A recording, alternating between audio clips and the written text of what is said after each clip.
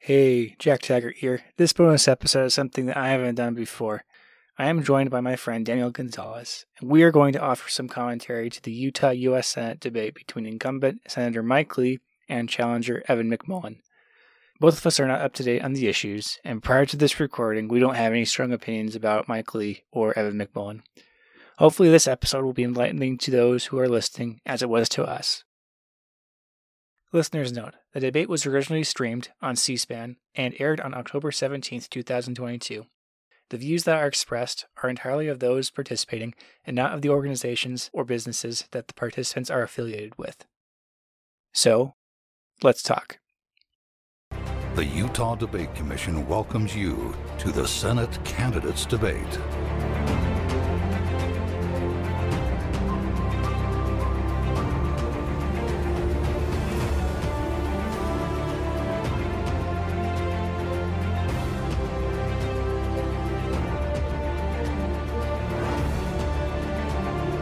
Good evening and welcome to a debate featuring candidates running for the United States Senate. I'm Doug Wright from KSL Radio and Television, and it's my pleasure to moderate tonight's exchange, which is sponsored by the Utah Debate Commission, an organization dedicated to educating voters and encouraging the civil exchange of ideas.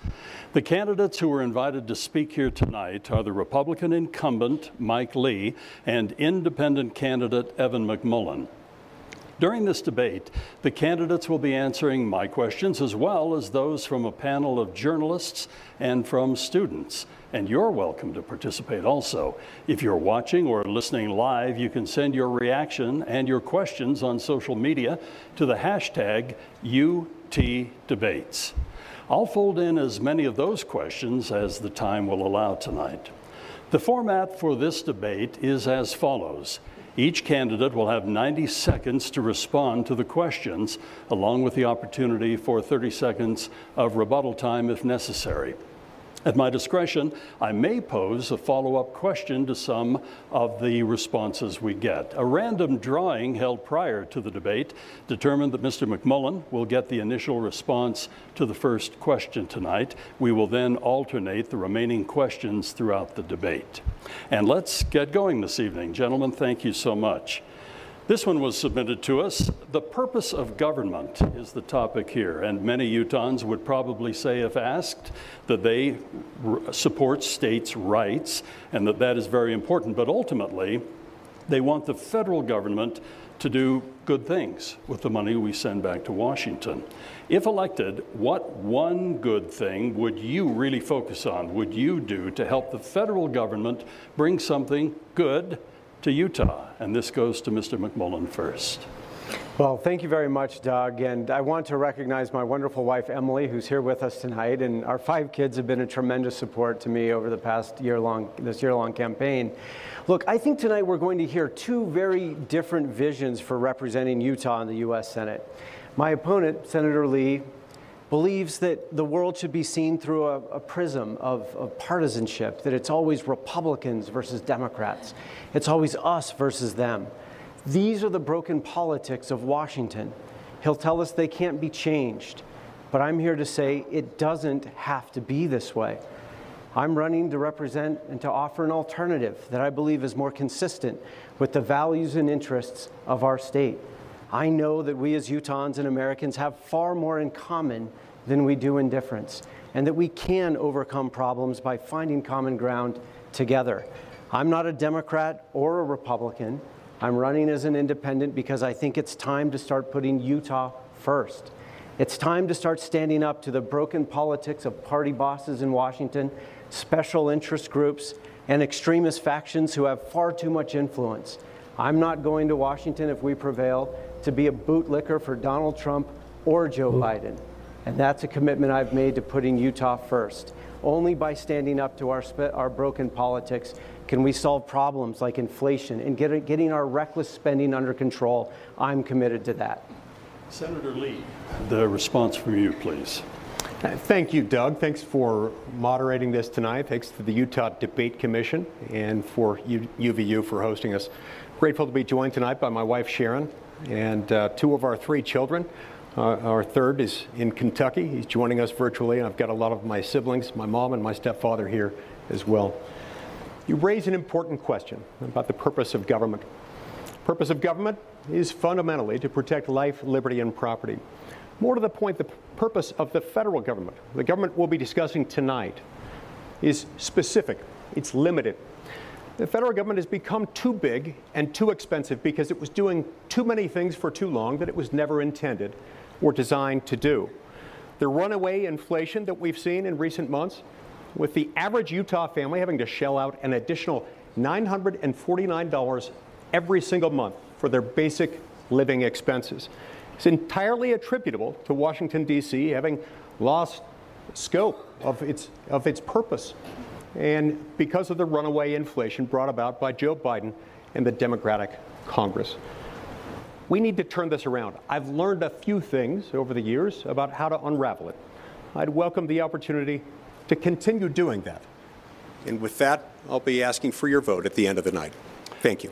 If I might follow up, because again, the question was, what is the one good thing that you would help the federal government specifically do for Utah? And if we might just very quickly get to that one thing. Is there a passion? Is there something you've noticed in your many, many conversations with Utahns throughout our state? What is that one thing you'd work with the federal government to bring to Utah? And Senator Lee, we'll go to you first. Yeah. Stop excessive federal spending. As I travel the state from one end to the other, we have asked our audience, and if you will forgive me a little chastisement, so we give plenty of time, we don't defocus our candidates. We have asked, and our audience agreed, to remain silent. And so I'm going to hold you to that. As I've traveled the state from one end to the other, as I've heard from a single mom in Orem raising 3 children, who is already working 2 jobs to support her kids and now has to take on a 3rd job to cover the Biden inflation. She and countless others like her have asked me to stop runaway federal spending. Joe Biden, over the last 2 years, has had a rubber stamp Democratic-controlled Congress. They've done everything he's asked them to do, and he's asked them to basically print money. We brought in $4 trillion last year. We spent almost $7. So we effectively printed $3 trillion. That's resulted in too many dollars chasing too few goods. That's the very definition of inflation. As the famed Nobel Prize-winning economist Milton Friedman explained, in the United States of America, there's only one cause of inflation. It's excessive spending by Congress. I will continue to fight every day to rein that in. We need a Republican-controlled Senate to do that. Mr. McMullen. Well, look, I think maybe this is something that Senator Lee and I agree on, at least in part. I also agree that the Biden administration is guilty of reckless spending. They were warned by both Democratic and Republican economists not to put in place the $1.9 trillion spending package during the pandemic that has contributed heavily to inflation in our country. Senator Lee, I'm glad you've stood up to that, at least in rhetoric. But the reality is we need to represent people. We need to send people to Washington who are willing to stand up both to Republicans and Democrats in the White House who are guilty of reckless spending, because the administration before Joe Biden, Donald Trump's, was guilty of the same. And frankly, no, Senator, I'm not quite finished. During your time in the U.S. Senate, when you were elected, the U.S. debt was about $12 or $13 trillion, Senator Lee. Now it's almost triple that. It's well over $31 trillion. I think our difference is in approach. I know that the only time we've ever gotten our fiscal house in order is when Republicans and Democrats have worked together. Senator Lee refuses to do that, and those are his broken politics. Senator Lee. Yeah, shots fired, right? My main thing is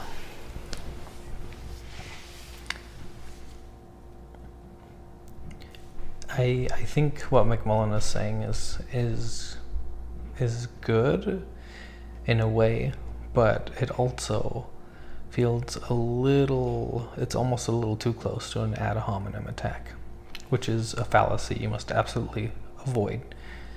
I don't care how much you can talk about how much the other guy sucks. That's not why I'm going to vote for you.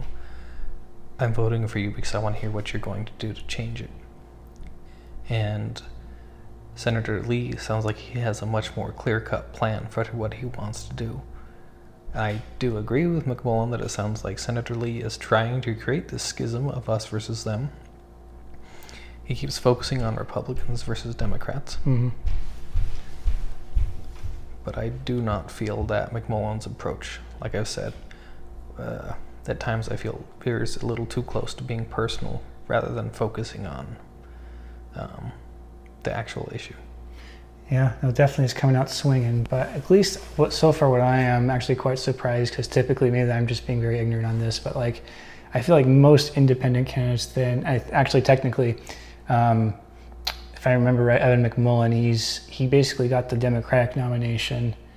Well, so he ran as an independent, so the Democratic Party chose not to field any candidates, so that I guess they could better take on Mike Lee, which I'll even say this, for me, almost like, well, this is where I'm going, it sounds like most like independent candidates you hear, they tend to be more left-leaning, where from what I'm understanding is Evan McMullen is, I guess you can say, I feel like maybe more of like, I guess you can say more of the moderate, I guess you can say more of the anti-MAGA part of the Republican Party. It's kind of where he's kind of going for. That's what I'm getting so far on that.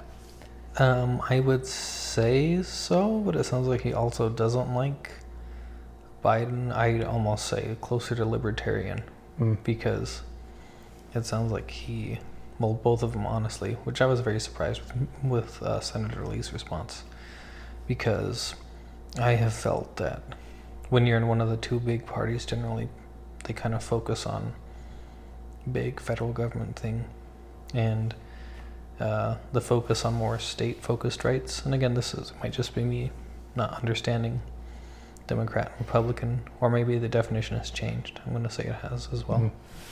But I generally feel like neither of them are against, are for, I guess, a shrinking federal government. That feels more like independent party thinking than one of the big two, I guess. All right. Okay. Alrighty. Quick 30-second rebuttal. To suggest that I'm beholden to either party, that I've been a bootlicker for either party, is folly, and it's contradicted by the plain facts. Look, no member of the Republican Senate Conference voted independently during the Trump administration than I did. Only two senators, Susan Collins and Rand Paul, voted less with President Trump than I did. I have stood against my party time and time again to oppose reckless spending. I will do it again and again and again. We need people to say no, because when Washington only wants to spend money, they're spending it at your expense. They're making you less powerful. They're making you more poor. That must stop. We want to get... I might say this as well as, I'm just thinking like more of like, what about the Mitt Romneys as well? Mm-hmm. Yeah, that's true. That's kind of what I'm wondering. I mean, granted, I don't know, maybe like they're kind of like during the entire administration, or Trump's administration, because I know Romney was elected in 2018, so. Yeah. So I don't know. We'll have to see. So. That's true. He was from what I recall, he was one of the more vocal critics of Trump. And yeah.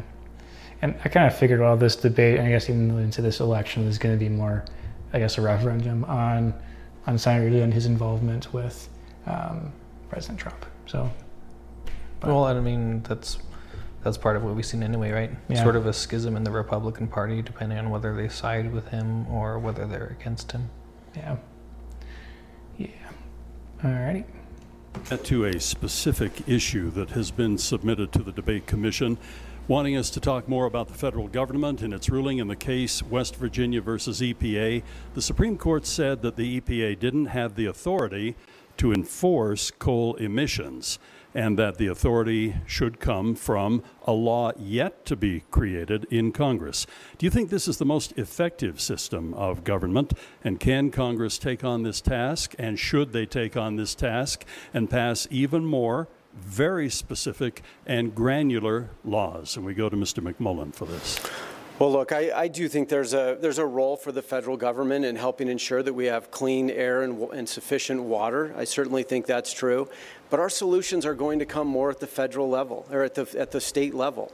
There's no way for Washington to tell us totally how we can keep our air clean and ensure that we have sufficient water. There is a role for the federal government to play, certainly, but there's an important role for the states as well. And I think it's important that the federal government supports state efforts rather than dictate to them what those efforts should be.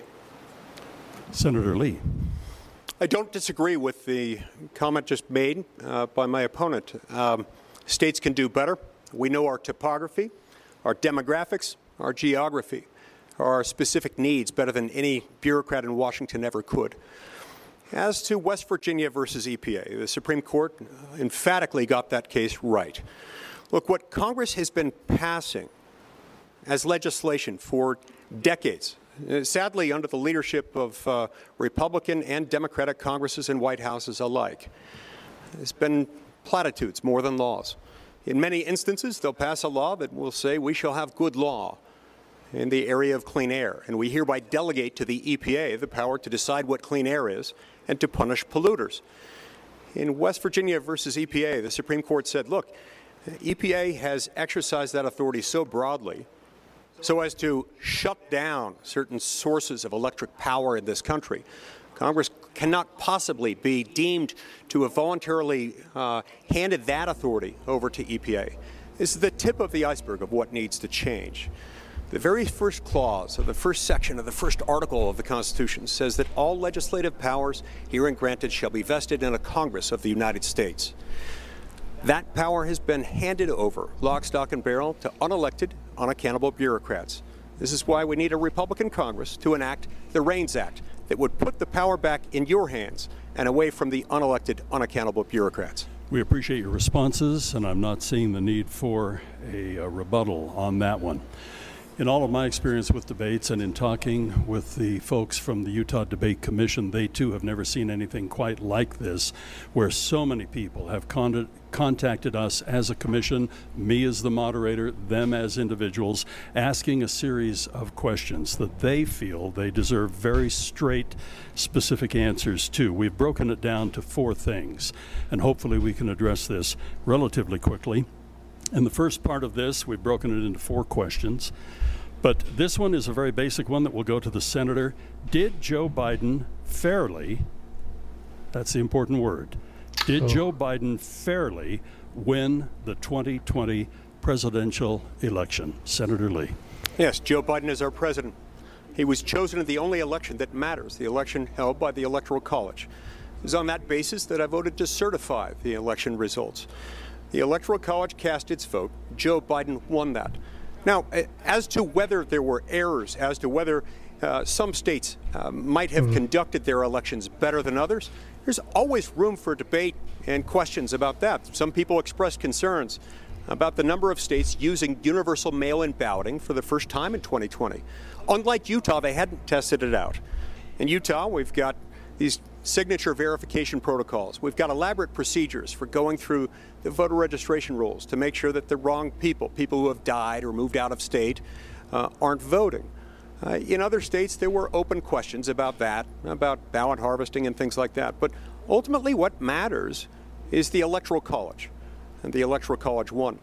I would add here, it's absolutely essential that the authority to conduct elections remain in state hands, never consolidated in federal hands where the risk of corruption is great. On this, my opponent and I disagree. My opponent has expressed support for legislation backed by the Democrats called S1.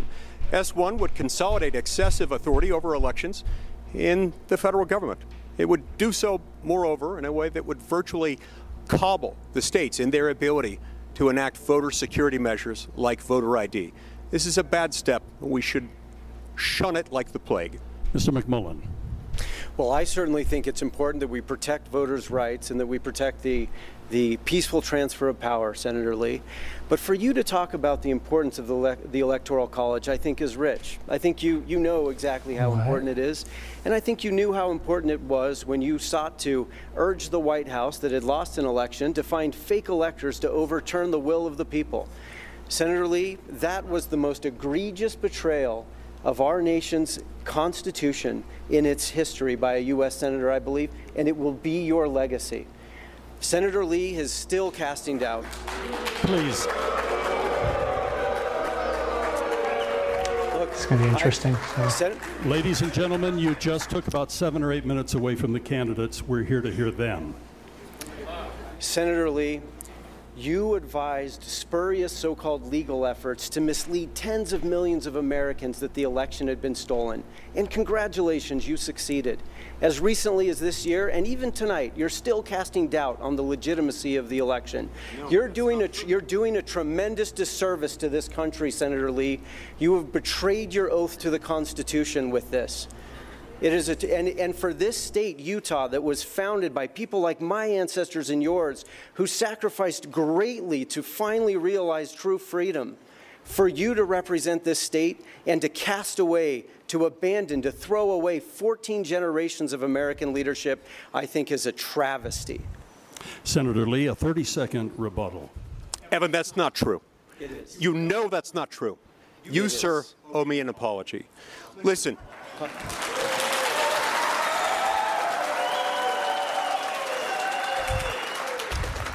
In the days leading up to January 6th, when the votes were going to be open and counted, I had a job to do. There were rumors circulating suggesting that some states were considering switching out their slates of electors. If that were true, I would need to know about it. I did research on that. I made phone calls to figure out whether the rumors were true. The rumors were false. On that basis, I voted to certify the results of the election. Senator Lee, thank you. Thank you. There are other aspects of this, but again, please, I would ask our audience, so far about 15 or 20 seconds have been taken from what our listening audience, our viewing audience, and people want to hear from the candidates. Please, we asked you, invited you nicely to restrain yourselves a little bit so we could hear from the candidates themselves. I do want to, I'm going to put several of these aside because we're already running a little bit behind time. But I want to ask this question. How do you characterize the events that happened on January 6th at the U.S. Capitol? And we'll start with Evan McMullen on this one. It was a violent insurrection with the intention of overturning the American Republic. I think about my ancestors, again, who fought in the Revolutionary War, Senator Lee, and who fled religious persecution on the East Coast and trekked across the plains and the Rockies to achieve freedom here. I think about the men and women who I served with in the CIA, who left the warmth of their homes and the love of their families to risk their lives, not knowing if they would ever come home, in order to stop terrorists who were intent on destroying freedom in America. I think about all the men and women, the 14 generations of Americans who have sacrificed for this grand experiment in freedom. They trusted you. We trusted you. And with that trust and with your knowledge of the Constitution, Senator Lee, you sought to find a weakness in our system. You advised the White House, find an alternative slate of electors for Trump to overturn the will of the people. That's what you said. You said that the president should listen to legal quack Sidney Powell. Please make time for her. Let her in, you told the White House chief of staff. You told the president that you were working overtime, 14 hours a day, I think you said, to unravel this for him, to keep a president who had been voted out of office according to the will of the people in power despite the will of the people. Senator Lee, it is a betrayal of the American Republic. You were there to stand up for our Constitution, but when the barbarians were at the gate, you were happy to let them in. Senator Lee, next, and we will give you an additional 11 seconds, please. Look, I think I disagree with everything my opponent just said, including the words but, and the. It was an information-free, truth-free statement. That's something of a record. Look, there is absolutely nothing to the idea that I would have ever supported, ever did support a fake electors plot. Nothing.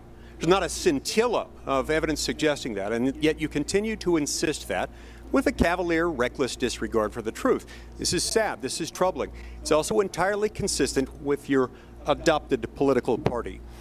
You have sought for, actively courted, and obtained the endorsement of the Democratic Party. You've raised millions of dollars from Act Blue, the database on which far left, progressive, socialist, democratic donors can be found. And then you have, in the last quarter alone, spent $1.6 million feeding the Democratic industrial complex. So it's not surprising to me that you would come here today and spout not only lies, but lies that are specific to the leftist cause, lies that are specific to the Democratic Party, and lies that certainly are not applicable to me. Yes, there were people who behaved very badly on that day. I was not one of them. I was one of the people trying to dismantle this situation, trying to stop it from happening, because I believe in this document written by the hands of wise men raised up by God to that very purpose. I followed it, I studied it, and I defended it to a T. You'll have 30 seconds here in a moment. For you to suggest otherwise looks right in the face of truth and in the face of the Constitution. How dare you, sir? Mr. McMullen, you have 30 seconds. Rebuttal. Look, Senator Lee has been doing this thing with his pocket constitution for the last several years. Senator Lee, it is not a prop. It is not a prop. Please. Senator Lee, the Constitution is not a prop for you to wave about and then when it's convenient for your pursuit of power to abandon without a thought. That's what you've done with that. Okay? If you're committed to the Constitution, then stand up for our free and fair election. Stand up for the peaceful transfer of power. You did so. You voted to certify the election in the last moment. In the same way that someone knows a plot that isn't quite working out ought to abandon it, that's what you did. But look, Senator Lee is retreating to a safe space. Again, these are his broken politics of right versus left, Republicans versus Democrats. Senator Lee, you know I'm not a Democrat, but you're not worried about that. You're worried about the fact that I'm an independent and that I'm building a cross-partisan coalition of Republicans, Democrats, and independents and members of third parties to replace you and to stand up to your broken politics and those of the party bosses and special interests who line your pockets. That's what I'm doing, and I know it frightens you because if you can keep us divided, then that's how you hold on to power. You're used to that. But we're building a cross-partisan coalition to replace you, Senator Lee, and it must be done. Okay, Senator Lee, we're going to give you a 30-second rebuttal to that. I wasn't going to call that, but I think we should in this case. This is not a prop, and I don't carry it as a prop. This is a reference manual. I carry it with me next to my heart because I refer to it daily, constantly. You'd be surprised at how often it comes in handy to have it right there. My colleagues have come to depend on it because they know I've always got one. The words matter. I've followed the words. You distort the truth, and you should be ashamed. I mentioned that students here at Utah Valley University were going to be participating in tonight's debate, and we're very pleased. I think we should probably stop and try to talk about that a little bit. Yeah. And again, I think it's a good thing that we focus on what they have said rather than what our personal feelings might be on set events they're talking about. At this point, it feels like McMullen is safely, although still a little aggressively, retreating away from those ad hominem attacks. Because he's not calling Senator Lee a liar or a coward or anything. He is consistently referring to his actions and the things that he has chosen to do while in office. And you did see Senator Lee try to weaponize that. He tried to say, oh, well, he's actually a Democrat. And again, he did try to turn it into an us versus them thing. So I think McMullen correctly called him out on that. I still, McMullen's, I would say his rhetoric, his syntax, his choice of prose, I suppose, is lacking. It feels like he is very emotionally charged. And while I think it's interesting to see him actually getting a rise out of Senator Lee, who appeared very calm and collected, that's generally not the kind of person I want to have in office. My hope is that this is because this is a long time coming. and not because this is how he feels right now. Because I don't need somebody who just acts on whatever emotion comes to them first. That's incredibly dangerous. Yeah, and I've kind of been noticing more is within the debates as well, or so far what I've seen is that Lee seems to be more more centered on solutions, whereas, frankly, I even say this as well, with particularly referencing January 6th, it's like, well, gee whiz, what did you want him to do, really? And I'll even say hindsight is 2020, and so basically, I don't know, maybe, where am I going with this? I feel like, I don't know where I'm going with that, but yeah, no, it's kind of what I'm kind of more inclined to, so far what I've heard so far is McMullen definitely, I feel like as he should. I think as probably what this country needs more of a coalition of people so we can get up behind the same candidate. However, going back to what I've been saying, it's like it's not results or solution driven. It's saying why my candidate is not winning or why you shouldn't be voting for him, which frankly, and you're absolutely right, more of like, and well, Mike Lee kind of pointed out correctly, it's more of McMullen's kind of just almost not regurgitating, but just repeating like very emotionally charged statements meant to, frankly make Mike Lee look bad. So yeah. You still got a little more than half the debate, so hopefully McMullen backs away from the pathos and focuses a little more on the solutions he actually has in mind. Yep. All righty. Please now to go to UVU student McKenna Briggs for the next question. Hi, my name is McKenna Briggs. I'm an intern with Governor Herbert's Institute for Public Policy, and I'm majoring in political science. My question for you is, you've both expressed opposition to President Biden's student loan forgiveness executive order. What solutions do you have for the student loan crisis? And this goes to Senator Lee first. First and best thing that the federal government could do with regard to student loans is get out of the student loan business. It has no business there. Look, we have to remember how this came about, how it originated. The only reason we got into the student loan business is because enterprising Democrats, during the debates leading up to the passage of Obamacare, wanted to pay for it. They wanted a funding mechanism. They wanted a way for the federal government to borrow money at a lower interest rate, loan it back out at a higher interest rate, milking American students all over the country and pocketing the difference to fund Obamacare. This was wrong. It was also wrong to put that much power in the federal government, in the executive branch of government, and specifically in the president himself. So the way we deal with that is put it back in the private sector, leave the federal government out of it, and for heaven's sakes, we must never again pass legislation that can even be read as giving the president such sweeping power. He was wrong here. This statute doesn't give him that power. The fact that he can even make a colorable claim to that effect is itself disgraceful. Mr. McMullen. Yeah, I saw you shake your head. It's the immediate heel turn. He immediately tries to make it the problem of the Democrats, and it's like, with broad sweeping statements like that, that's just, again, that's a fallacy. That's a generalization. You're using these absolutes because it sounds better, but it's rarely true. Yeah. I'll even say this, I didn't quite understand the logic or the rationale behind how student loans came to be, so federally student loans came to be. And from what I understand, it's been a problem for a while, not just like since Obamacare. So and it has.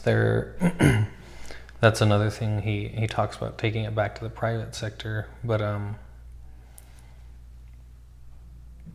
I feel like the private sector has it much easier to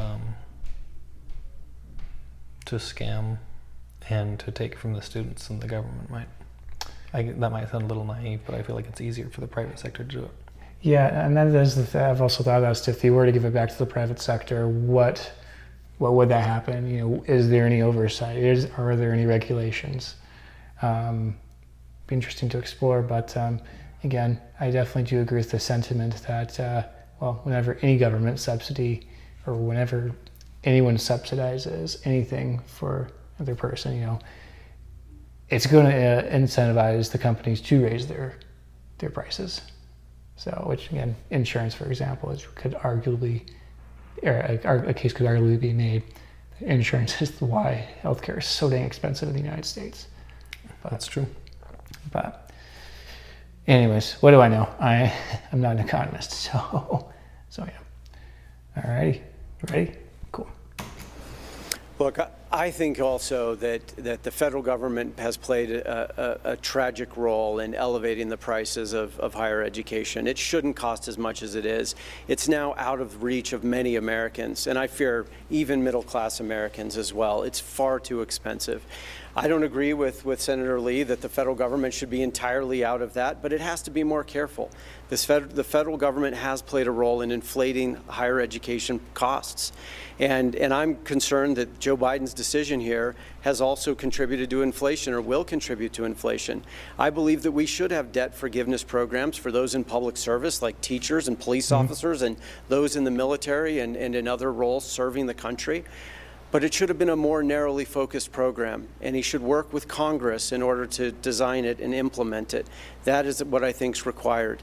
But we have got to reform our system for financing higher education, and it does mean lessening the federal government's role. I still think the federal government does have a role to play, especially for low-income students or for people who otherwise wouldn't be able to afford higher education. But it has contributed to inflation of the worst kind in higher education, and we have to reform that to bring prices down. Thank you for your two responses. And we mentioned that we have invited social media participants to send us their questions and thoughts. And this one from social media to each of the candidates: do you support continuing Social Security and Medicare? And this time we go to Mr. McMullen first. Well, I do. I believe that Social Security and Medicare are important elements of our social fabric in America. I'll work with anybody who wants to ensure our seniors' future. I think the biggest challenge right now is our fiscal irresponsibility as a country, and I'm talking about both parties. Both parties are guilty of fiscal responsibility, and only when both parties work together can we get our fiscal house in order. But entering unnecessary wars has weakened our fiscal situation. Failing to stand up to special interest groups in our healthcare system that make us pay more for prescription drugs and for other types of healthcare than almost anyone else in the world. Spending too much on dated weapon systems from decades ago because we're not willing to stand up to special interest groups on that front. We should be spending more wisely. All of that recklessness is putting Social Security and Medicare at risk. I will not balance our budget on the backs of seniors. Senator Lee. Oh, you good? Okay, cool. I mean, well, we'll see what Mike Lee says. So. We have to honor the promises made to America's seniors who paid into these programs for decades. We can't walk away from that. Now, look, we have seen the peril in putting this power in the federal government, which is why I've long supported the concept of allowing people over time, perhaps people in their 20s or 30s, to designate their Social Security, their Medicare money to go into something that they control. The reason I say this is that look at what's happened over time. I've had to object on countless occasions, including once at 2 or 3 in the morning, when Congress, in the middle of the night, under color of darkness, raided the Social Security Trust Fund in order to pay for reckless runaway spending. Tragically, this was Republicans and Democrats alike. So yes, we need to honor those things. And we also need to reform them to make it more difficult for Congress to raid seniors' money. Thank you to both of you. And we definitely, Social Security does need to be reformed. So it's the model that it was created under back in the 30s is not working anymore. So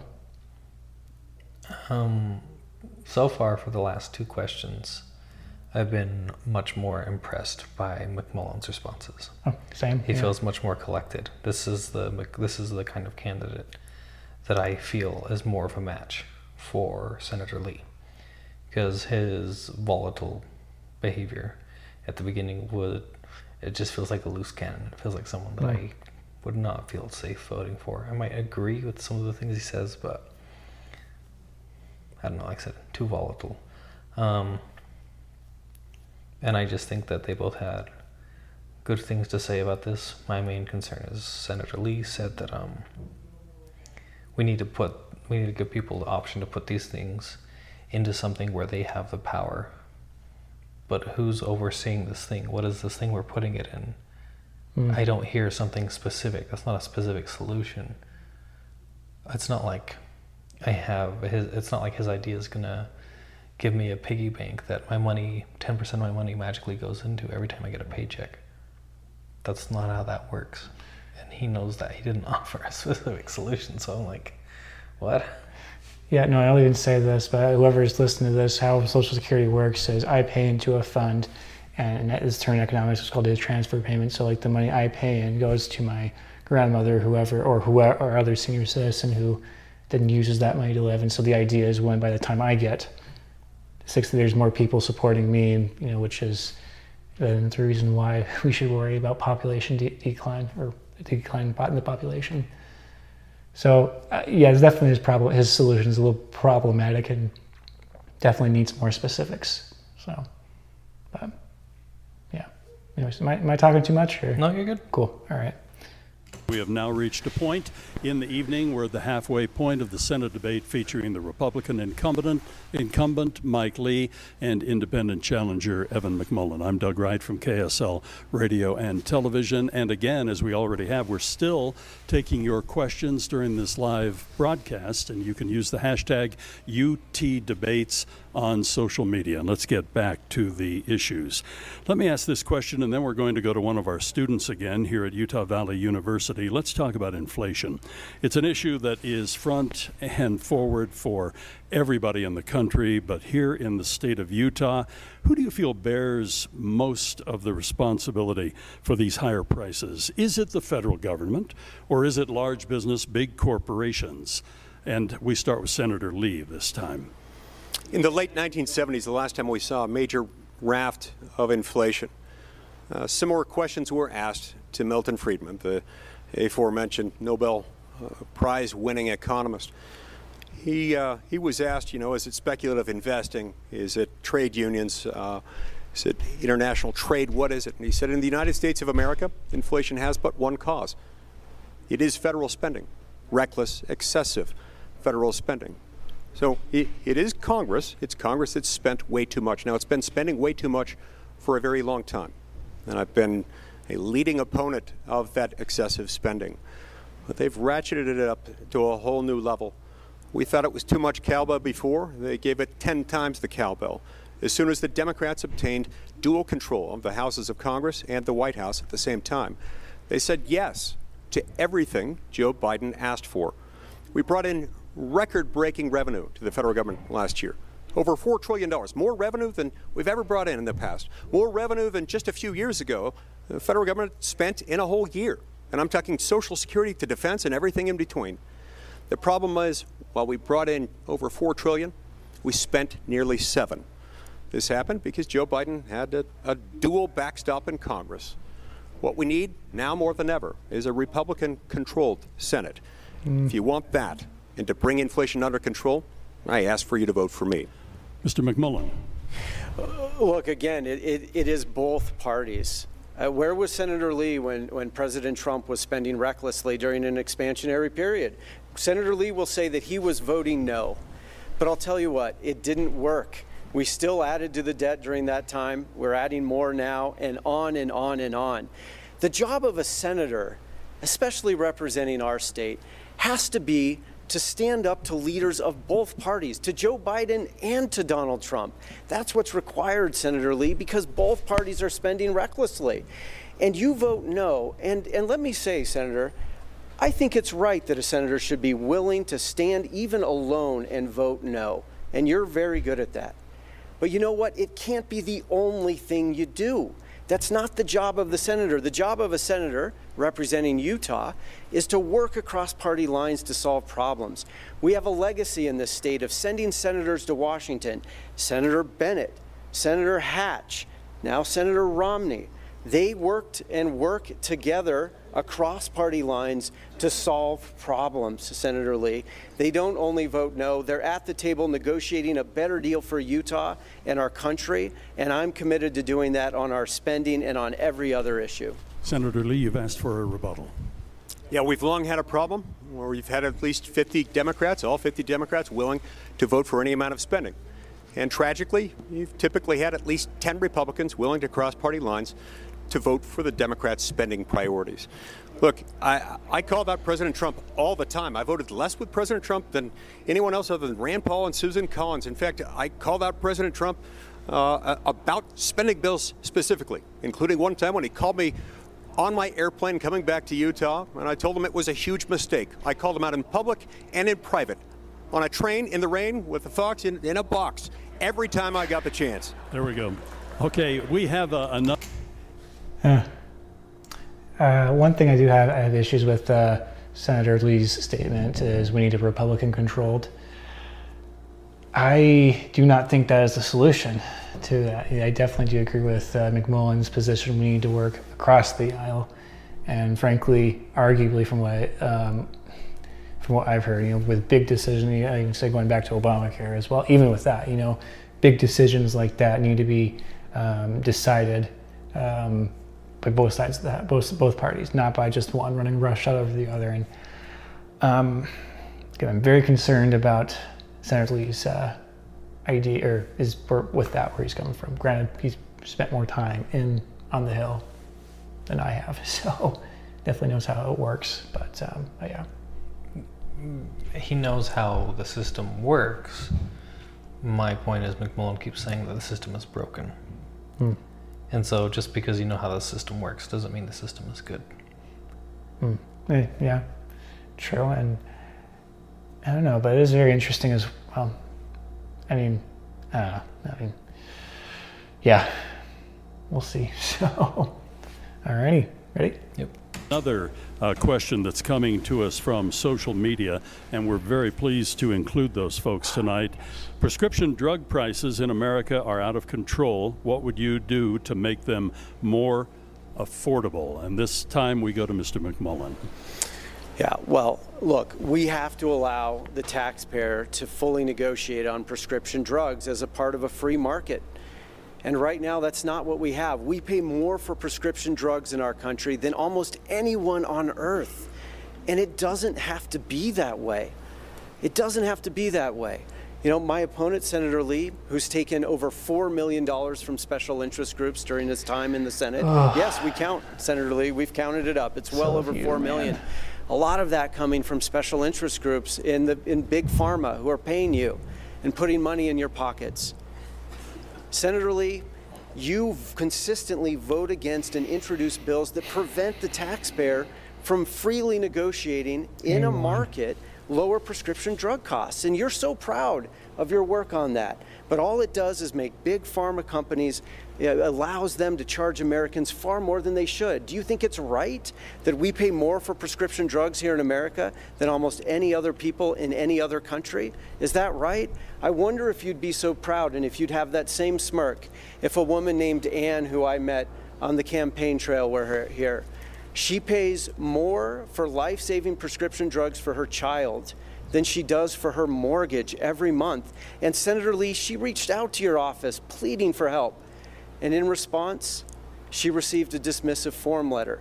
I wonder if you'd still be smirking if she were here today, We're Senator over 30 Lee. seconds, and we'll make that time good on your side, Senator Lee. Look, competition lowers prices, and it brings up quality. What we need is competition. That's why I've long supported allowing the importation of drugs from neighborly countries with regulatory systems that we can trust. Now, I'm with Bernie Sanders on this one, feeling the burn. Drives the drug companies absolutely berserk. But I support it because it's free market, and it's free market in a way that would bring about more competition and lower prices. What my opponent has just suggested to you as freely negotiating is code. It's democratic code for price controls. He supports price controls as recently enacted into the Orwellian named Inflation Reduction Act, which does nothing of the sort. What we know about price controls is that they shift around prices. They still bring about price increases, but they leave people with fewer options, less viable medical care. That is the last thing we need in the United States of America. Thank you, gentlemen, for your responses. Didn't answer the question, so. No, neither of them did. And that's, I don't know what happened, McMullen. You were doing okay, and then you just got back on your little hate train. We all know you're independent. Yeah. Nobody cares. Tell me how you're going to make adjustments, because now all I'm seeing is you're just picking on Senator Lee.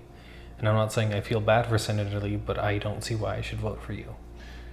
Yeah, no, and my thing, for one, it's like name one bill that he kind of said that would lower, or that would increase the health or Medicare prices, which I can't agree. I feel like pharmaceutical companies, I think they are a major contributor 100%. to our outrageous healthcare costs. But, and then Senator Lee also has another point as well that, well, who is going to negotiate? Or, what is this negotiation? What are we going to do? But. Well, I thought honestly, like, his strategy felt more viable anyway. It's like competition. Let other people buy from other people.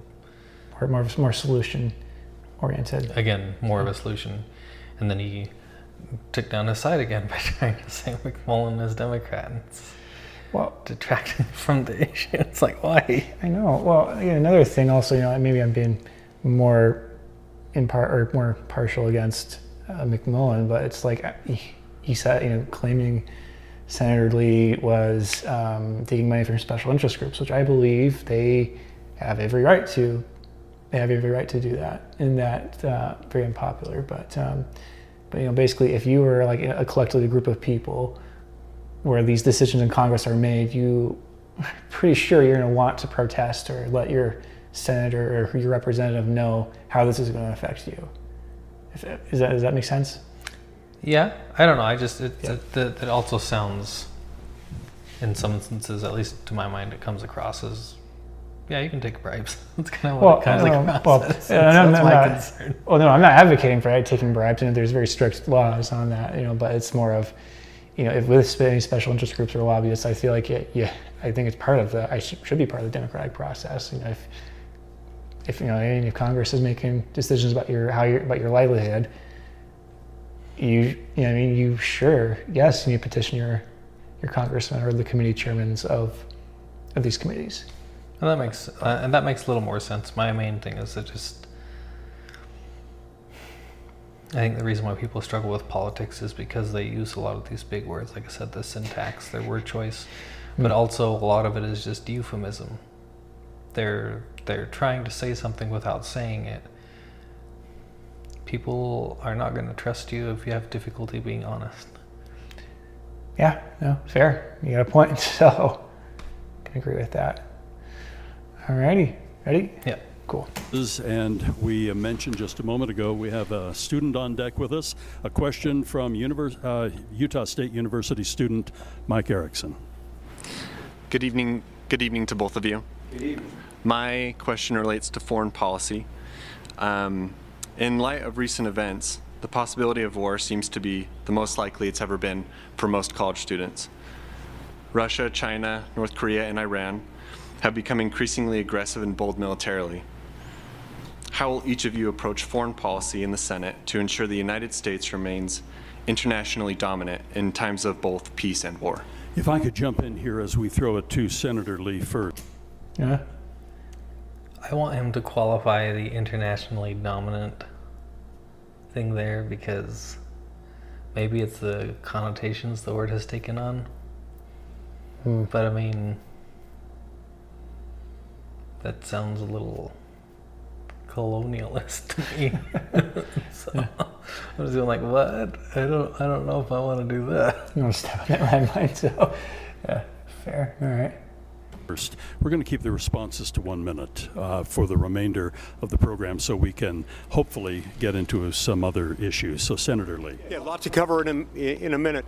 There are things we have to do right away. First is invest in hard power. We need to increase the size of our naval fleet. We need to invest in systems like the updated, modernized International Ballistic Missile System. We've got to do those things immediately. As far as the soft power side of things go, we need robust bilateral trade agreements with other countries in Asia to offset China. And we could do that if we continue to work with the other Quad countries, including and especially India and of course Australia and Japan. If we had more of that free trade, China would be less belligerent. We also need a Republican offset to a president who's not all there, to a president for whom my opponent voted, a president who has been saber-rattling and speaking of Armageddon under circumstances that are deeply troubling to all of us. And Mr. McMullen. Well, Senator Lee, I think both you and I have had times of frustration over the last several years in the options being provided to us at the presidential level by both parties. In 2016, as you recall, you voted for me out of that frustration when you stood on principle, as you should have. Yeah. So look. Yeah. What the heck? Well, so there's a couple of things that are funny there. First of all, no, an emphatic no to Senator Lee saying we need to spend more money on naval commanders. The United States spends more money than any country in the world in military power. As a matter of fact, the second country behind us is, I want to say, several billion behind us. So his suggestion that we need to spend more money on the military is outrageous, and I cannot agree. Yeah, no, definitely. Well, yeah, no, I definitely understand that. I definitely do think that I might be contradicting myself, but like there are like particularly like military contractors who have a vested interest in having war. So, which I definitely, the military industrial complex, but you know, I'm a little hesitant with that. I agree with you on that too. I don't think we should be ramping up military spending at all. We spend too much, but yeah, we good? Yeah, it's just funny that you voted for him. Yeah, let me go back a little. So, level by both parties. In 2016, as you recall, you voted for me out of that frustration when you stood on principle, as you should have. Yeah. So look, I think that, you know, we have to strengthen our relations with other free nations. I agree that trade is absolutely critically important, especially on the Pacific Rim side. We need to invest in advanced technologies. We need to do all of these things. So Senator Lee and I have some agreement, at least based on your comments tonight on these things. But I'll tell you what is also important. We need to elect leaders and representatives of this freedom-loving state that will stand up to foreign dictators and not enable them. Senator Lee. Whoa, what the heck? Did you like imply? Yeah. I told you there's the it's probably because of the and you get into the whole freedom of speech thing there, but I mean if he outright says you did this, then Senator Lee can try to sue him for slander or something. I don't know if that's what it is but it's like at this point I don't see what's stopping McMullen from just outright saying that. I don't. At this point, from what we've seen, it's like, McMullen, you can say it. Nothing you say is going to surprise me now. Yeah, well, it's not working for him, so. He just needs to let go of that, man. Please let go. Yeah. You are the only member of Utah's congressional delegation he already knows where I'm going, not to be blacklisted by Vladimir Putin. It's just an incredible... Okay, what does that have to do with that? I don't know. Because they're talking about foreign policy. Oh, okay. So he's saying because Lee has not been blacklisted by Putin, Putin favors Lee. Lee did something for Putin, and so he's saying that he somehow enabled Putin and what Putin's doing. What? No, that's. I mean, no, not necessarily. So. Yeah, I was like, that's a pretty big leap in logic. Yeah. And, I'm sure we'll see McMullen get dismantled in a second here for that one. Distinction. But there's a reason why. Yet, so. It's because in 2017, Senator Lee was one of only 2 senators to vote against sanctioning Putin's regime. Then in 2019, he went to Russia alone and discussed lifting sanctions with him. He has voted repeatedly against supporting Ukraine. He has. Mr. McMullen, we are out of time. I could go on and on. We are out of time. And Senator Lee, you've asked for a rebuttal. Instead of 30 seconds, we'll give you 45 seconds. Come on, man. I voted against the sanction bill because it was cobbled together in a piece of legislation with some progressive ideology. Perhaps you're okay with that. I was not. I voted against it. As far as going to Russia, We even said that's actually quite common. I know they do. They tack stuff on. Yeah, and that's why a lot of people don't. Well, yeah, why these parts. Again, that's why it's a specious leap in logic that for him to be like, Yeah, I went to Russia at the invitation of my friend, mentor, and former boss, John Huntsman, who was then the U.S. ambassador to Russia.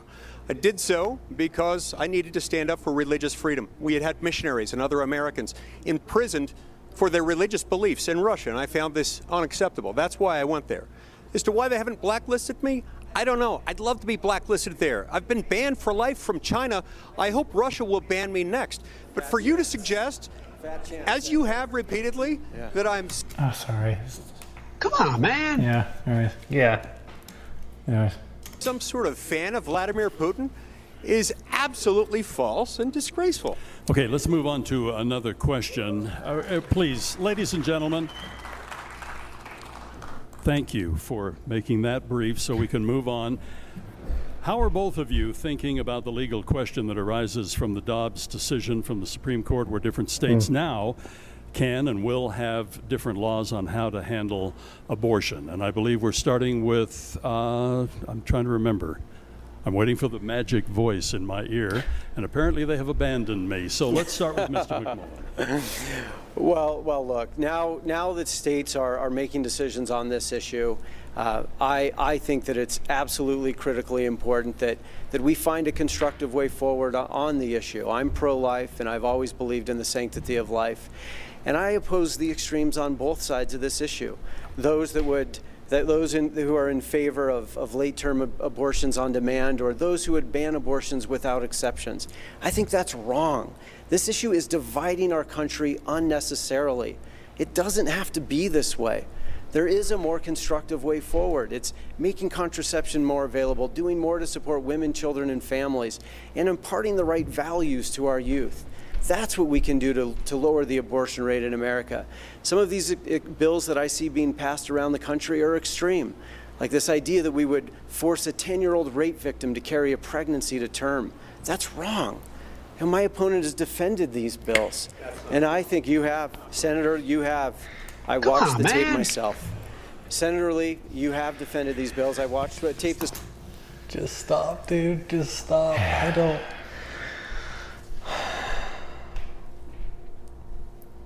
This is another reason why people probably don't like politics. This just feels very grade school. And I'm not here to watch kids in elementary school fight with each other. I'm here to hear about the issues and how people will deal with them. I think it's important that we try to hold certain people accountable, but he's not trying to hold him accountable. He's just trying to brand him to sway our decision towards him. That's disingenuous. And that he thinks that I'm stupid enough to fall for that is offensive. Yeah, again, not, well, know where he stands, but again, well, kind of offer a bit of a solution to it, but yeah, no, definitely do agree with it's more taunts than, yeah. And I think I did like that he started talking about solutions. Like, he had an idea. It's like, okay, I can see what you want to do. Because I'm going to be voting on people based on the policies that I believe they're going to implement, not on whether he's really good at making fun of that guy or not. Yeah, well, how Trump got elected, so, but, well, absolutely, well, anyways, but. I was like, that's probably another thing. Yeah, discussion, for a different day, so. This morning, you defending the Texas bill, for Okay, example. we'll have Senator Lee respond at this point. As a pro-life American who loves the Constitution deeply, I'm thrilled with the Dobbs decision. Roe versus Wade was a legal fiction, cut out of a whole cloth from the imagination of a few Supreme Court justices. I'm glad it's been overturned. And this authority has finally been returned to the states where it belongs. I respect the fact that you used to be of the same agreement. You used to agree with me that Roe versus Wade was really wrong. You went on MSNBC a few months ago and said you defended it, and you opposed efforts to undo it.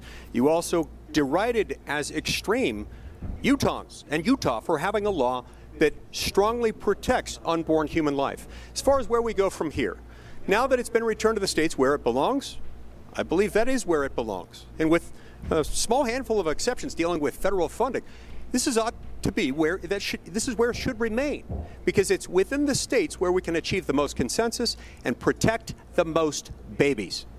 Let's go now to ABC4 reporter Glenn Mills for our next question. Glenn? Gentlemen, as we speak, the fate of thousands of dreamers across the country lies in the balance as DACA makes its way through the court system. In the meantime, advocates are calling on Congress to act. My question is, do you support a permanent solution?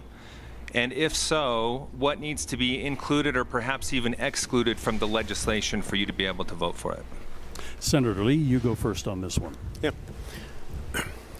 With DACA beneficiaries, I don't think any member of Congress of either party disagrees. We have to do something. There are a lot of people who have been brought here as children, sometimes as infants, by no choice of their own, by their parents. In many instances, these individuals don't even know the language of their home country, let alone know anyone there.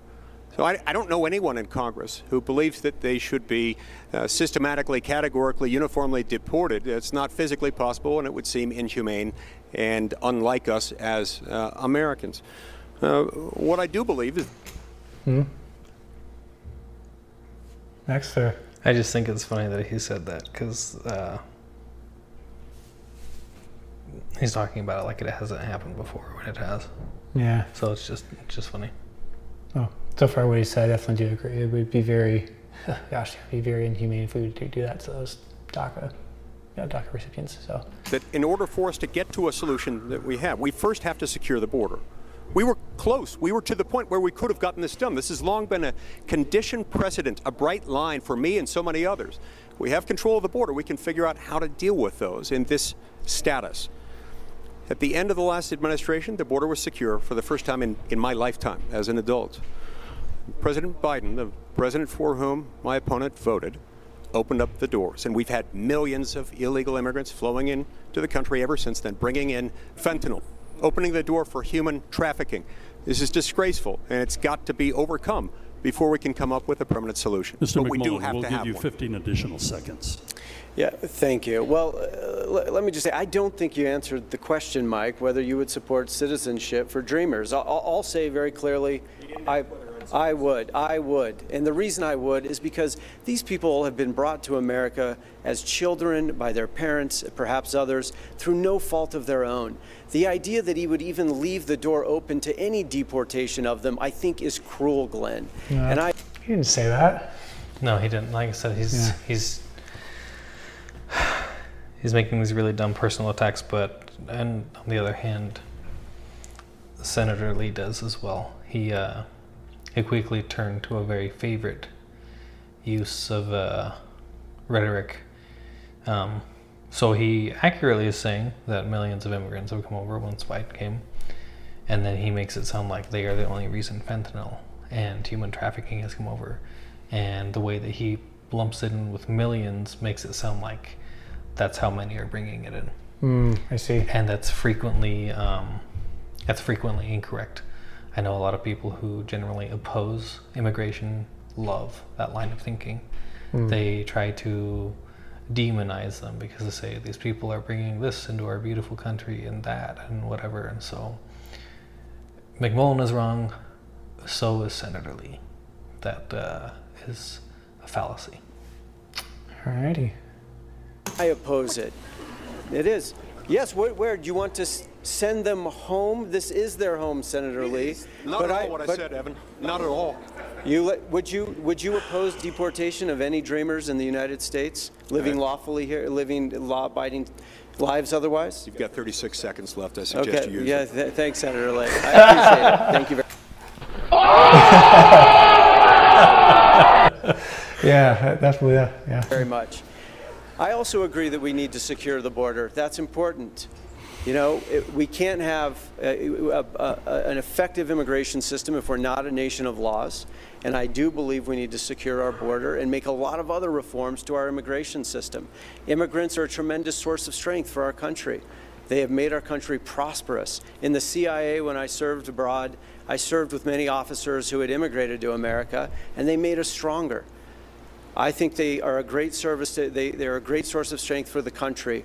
But I do believe we need to enforce our laws and secure the border. But dreamers should be given citizenship. Thank you for your responses, gentlemen. And I'd like to go to a question that has a very, very big impact on the state of Utah, but obviously it affects the entire country and elsewhere in the world. Every Utahn, when we look at a map, we can easily find our state by spotting the Great Salt Lake. The lake is part of who we are, and it's in terrible shape as a historic drought that has been going on, and the now recorded level of the lake is at the lowest level in recorded history.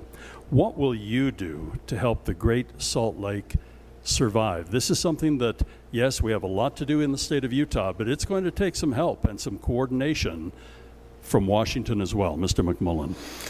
Absolutely. Well, this is as much an environmental issue as it is an economic issue, as it is a health issue. We have got to save the Great Salt Lake. Look, if elected, I am committed to ensuring that we have the resources. You know, we send billions of dollars every year as Utahns to the federal government, and we need some of that money back to strengthen our water infrastructure. We've also got to improve our conservation practices. It's both of those things. Unfortunately, my opponent routinely votes against bills that would improve water infrastructure. You were so close. He did it this year. He did it in the year before. So close.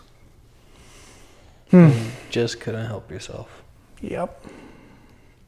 Meanwhile, Senator Romney has worked hard and consistently over the past 3 years. I think it's important. He works with Republicans and Democrats, Senator Lee, to deliver for Utah. And he voted in favor of the bipartisan infrastructure bill that you voted against. And now tens of millions of dollars have already been directed to Utah to strengthen our water infrastructure. You voted against that. You voted against the Safe Water Drinking Act in the year before that. You were one of only 2 senators to do so. Meanwhile, our state is in the middle of a severe drought. We need leaders who are going to work across party lines to solve problems and ensure that we have what we need to strengthen our water infrastructure and conservation practices. Senator Lee, you have an additional 15 seconds. I agree that water storage infrastructure is an important part of this puzzle. When rain stops falling at the rate it usually has fallen in the past, we have to deal with it. We can't just legislate more water, and so sometimes we need to transport water from one part of the state to the other. I've repeatedly, emphatically, strongly and boldly stood up for the need for more water storage infrastructure. Yeah, I voted against that bill, a bill that spent well over $1 trillion, more than we had, on all sorts of things that were not appropriately federal. This one was. 2/3 of our land is federal. But it's not just the money that we need. It's also the studies that we need. Congressman Moore has introduced legislation calling for studies so that we can understand why this is happening. But more than anything, we need permitting reform. The need to build water storage infrastructure is often thwarted and slowed, sometimes by decades, by NEPA and other permitting restrictions that can delay these projects for decades at a time. I've introduced a bill called the Unshackle Act, along with a plethora of other proposals that would streamline federal permitting. It's the single best thing that we can do to help the Great Salt Lake and the rest of our state along with it. We have standing on deck now from the Salt Lake Tribune, the political editor, Jeff Parrott. Jeff? Good evening, gentlemen. Utahns have seen your commercials. We certainly saw the signs on the way in. Some of these ads have been paid for by your campaigns, others by political action committees not directly affiliated with either of you. While campaigns can't legally coordinate their messaging with PACs, candidates are not stopped from speaking out against ads that they didn't endorse. Are there any outside PAC ads that were published on your behalf that didn't share your values? Good question. Senator Lee, you're first on this one, and we are going to ask you to stick right on the clock. We're getting close to the end of the program. We want time for your closing statements. I want to make clear, my TV ads don't talk about my opponent. My TV ads have mentioned my opponent only once. A couple months ago, we referred correctly to the fact that he voted for Joe Biden. Other than that, it's been about me. You see, parties are something that you say shouldn't matter. You say you want to put country over party. I respect that. Parties are an important proxy. They're an important proxy for ideas. You see, because it's ideas more than parties that tell the people how you will vote. You owe it to them. You, Evan, have refused to talk about ideas. Refused to talk about which party you'd join. You've refused to talk about ideas. Instead, you're asking the people to put faith, blind trust in you. It's your judgment.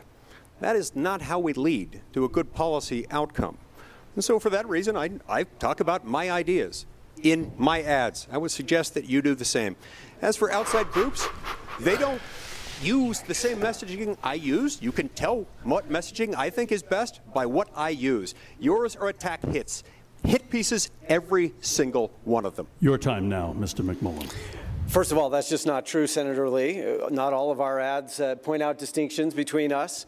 But Senator Lee, the question was, did you oppose any of the attack ads by outside groups on your side? Now, one of the groups, a far-right special interest group that you're quite beholden to, ran, yeah, that's true, Senator Lee, ran an ad that doctored an interview of mine in order to make it seem as though I said something that I didn't.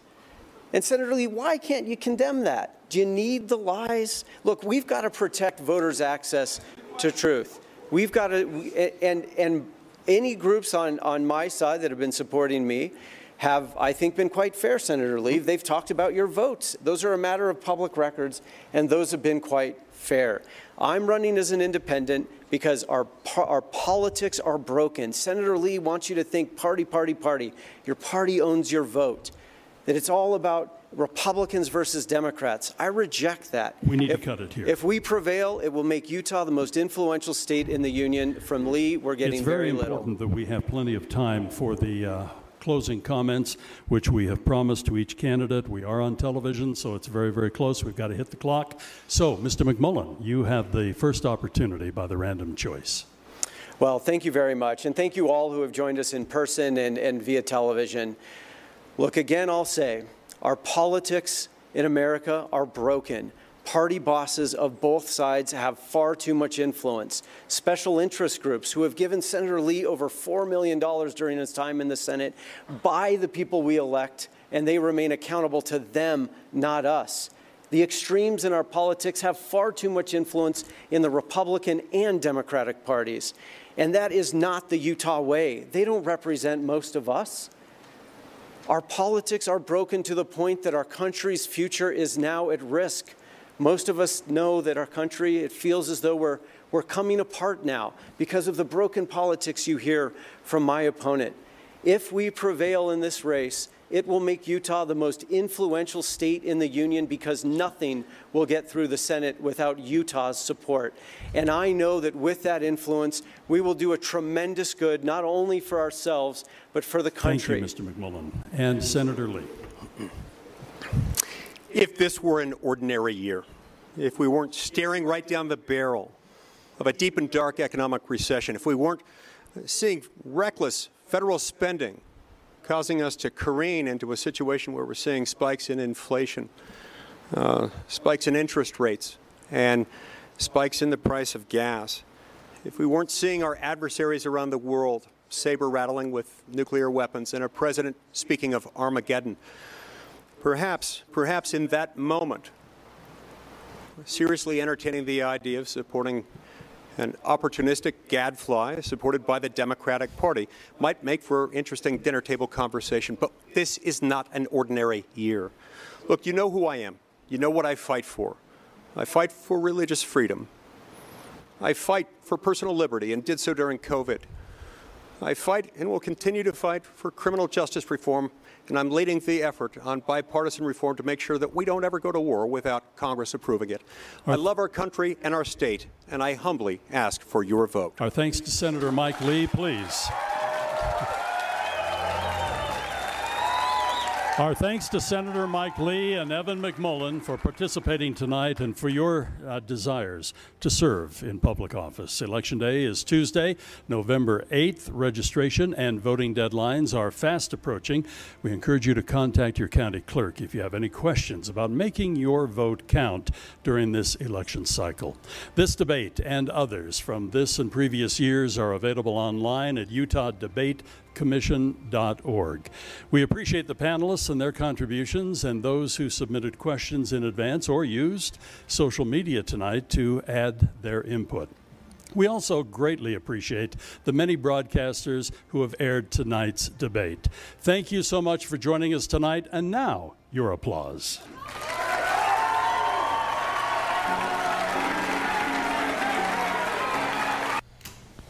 Alrighty, thoughts? McMullen's losing the debate just because he won't leave it alone. I don't want to hear what you think of the other guy. I don't want to hear what the other guy did. At this point, he already did it. Yeah. I want to hear what you're going to do. You talking about it's not going to change it. And Senator Lee just keeps backtracking, and he's just, it's funny, the hypocrisy. Championed personal freedom, and then he is against abortion. I see. That doesn't sound like championing personal freedom at all. I see that. They're championing your personal freedom, but yeah, I see that the dichotomy there. So, well, yeah, I do think. I will say I think McMullen did have. I think started off strong, very much like, okay, maybe someone I could vote for, but going back, not solution oriented, and basically, I wouldn't say not necessarily shot himself in the foot, but definitely did himself a few disservices. But yeah, definitely, Mike Lee definitely could have come in. Not a strength. He could have just restrained himself a little bit, and we probably could have come out more on top. But yeah, at the end, he started doing that, and his little jab at him, calling him a gadfly, interesting dinner conversation, again points to his idea that there can only be the two parties, and it's funny, but I mean, I don't know. To me, that's a little creepy. I don't know. It's a little controlling. It's like he's saying, no, this is all there has ever been. This is all there will ever be.